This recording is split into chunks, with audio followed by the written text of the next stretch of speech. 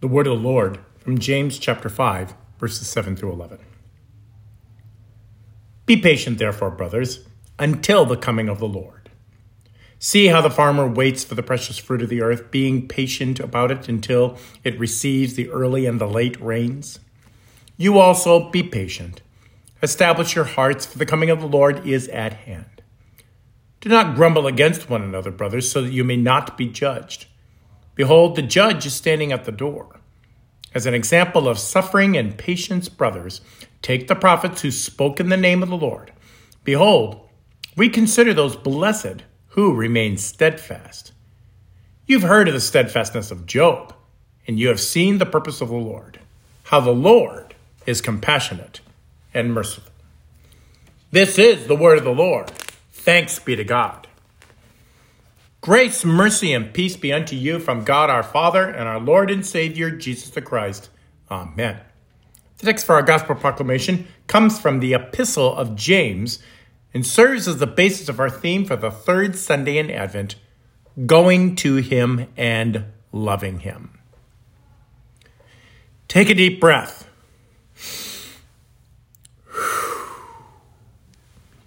This is one of the primary ways counselors help us to handle conflict management, especially when you have that one colleague, acquaintance, or family member that just puts you right over the edge as soon as they open their mouth. It may even be frequently derogatorily aimed at you. So when you struggle with this and seek counsel from someone that seems to have some expertise in relationship matters, they will tell you, keep calm, drive on, take a deep breath, and think carefully before you speak. Cooler heads prevail, they say. Words have consequences, we are reminded.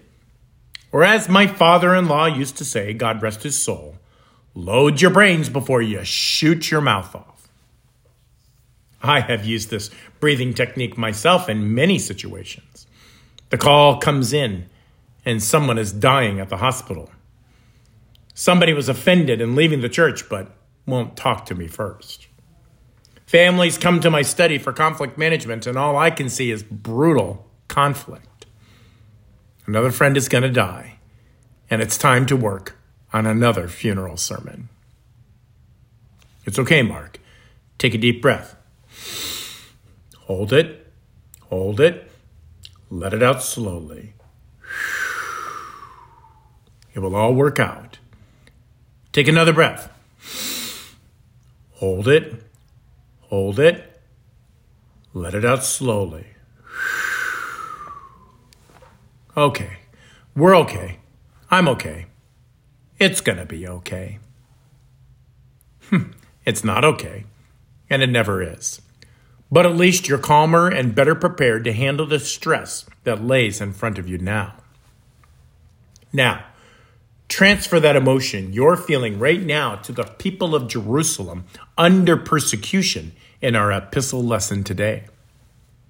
They have just been run out of Jerusalem for simply believing in Christ as their Lord and Savior, a crime punishable by stoning and possibly even crucifixion if their evangelism was troubling enough to the Romans as well. They fled to communities far from Jerusalem, but still in the Roman Empire, where they don't like you either.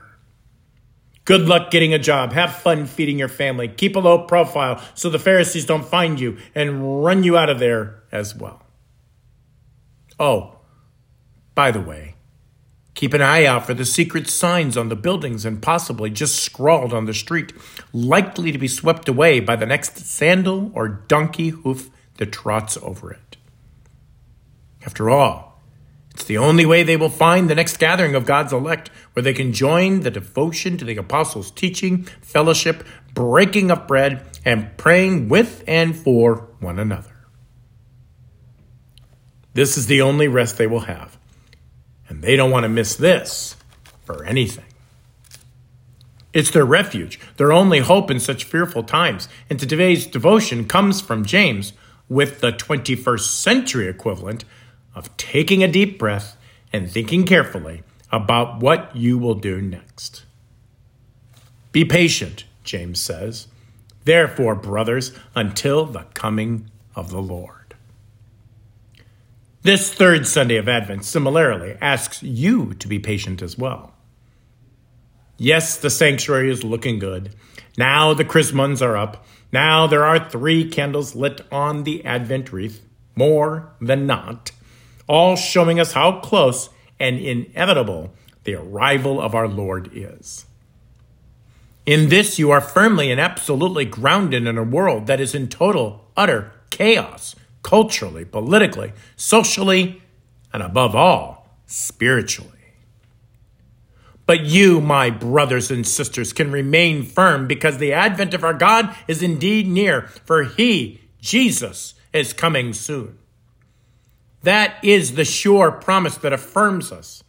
If he left the temporal house of the Lord to our care, we should be found living there in word and sacrament when he comes to take us home to the new heavens and the new earth, where he has already prepared our heavenly mansions to live in with him. The temptation now is to be impatient and maybe even take it out on one another. The temptation now for the people of God is cutting short tempers and directing our impatience on those we should be loving the most. After all, doesn't Advent and Christmas have that effect on us all?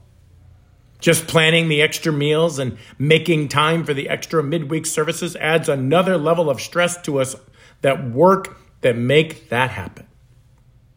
Then don't mention the family that's showing up to visit to take a break from the 100-year snowstorms happening up north. You must put them somewhere in your already small home. You must feed them with the astonishing rise in food prices, let alone availability. And you must take time from your already busy schedule to spend time with them and hit Disney, the springs, and the beach, or whatever else they want to do while they're here. Tempers are likely going to flare on the ones we love the most. James, under the inspiration of the Holy Spirit, reminds us to put the complaining, the groaning, and the grumbling against the agent that is responsible for your sinful stress at this time of the year that is supposed to be joyfully anticipating our Lord's arrival. Remember, it's our sin, the world, and sometimes even the devil himself that strikes when we are least prepared for it and tempts us to succumb to the emotion of anger that leads us the most quickly to sin. James encourages us to look to the prophets of old who suffered far worse at the hands of God's very own people. I was talking with Bert years ago, a Jacksonville City police officer, about the rising crime in that city. At the time, my boys were attending the Lutheran school in Jacksonville, so I was keenly aware of the crime report as we commuted that hour commute to make sure the boys had the best possible education. We lived out in Green Cove Springs, which was very docile at the time. We knew that statistics alone made it unlikely we'd ever be a victim of a violent crime. Those percentages seemed to increase by 100% just by driving our car over the St. Johns River, and by another 50% on top of that if we had to attend a school program at night. So my fascination with the crime report was a topic that I routinely would debrief with Bert on how he saw it from his perspective as a Jack City police officer and resident of Jacksonville as well. The first time I asked him his professional opinion about how bad it was, I was shocked by his answer. The conversation went something like this. "Hey, Bert," I would start. "Looks bad with all that extra gang activity in Jax. Does that worry the police department at all? Are they going to need more resources to curb the crime?" And then Bert, with that classic stoic policeman countenance, said curtly, "I'm never worried about the criminals in front of me. I only worry about the people in the department that are supposed to support me, stabbing me in the back instead." As I got to know Bert over the years, I realized that the police, just like every organization in the world, had the people that just wanted to do their jobs and the people that got their jobs by politicking, cheating, and even stabbing others in the back. This is exactly what James was talking about with the prophets of old. Ironically enough, they didn't need to worry about the false priests of Baal or Asherah and Moloch, Adramelech or Anamelech, and Sepharvaim, who were all telling their parishioners they had to sacrifice their babies to honor their God. Not good people. But God had that all covered, protecting his people that loved him as their one true God. Rather, they had to worry about the people of God stabbing them right in the back. Now, you wouldn't think they would have to be reminded of that, because they all knew too well they stabbed Jesus in the back as well. When Jesus was betrayed, it was by one of his own 12 disciples that lived with him day and night for 3 years. When Jesus was carried off to be scourged, the very people that cheered for him the previous week stabbed him in the back by denying they ever knew him. Every time we deny our Lord, by avoiding worship with him, by lack of devotion to his words, by sinning again and again and again, we stab him in the back again and again and again. This season of Advent reminds us of the hope we really have in him. Because we sinned against him and one another, he comes to us again and again and again to forgive us, to love us, and to take us to him.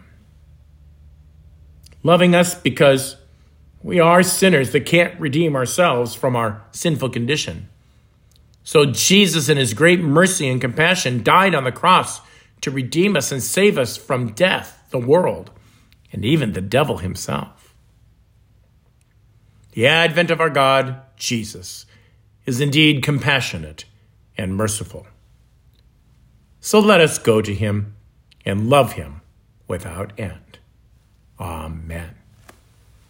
Now may that peace that surpasses all understanding guard your hearts and your minds in Christ Jesus always. Amen.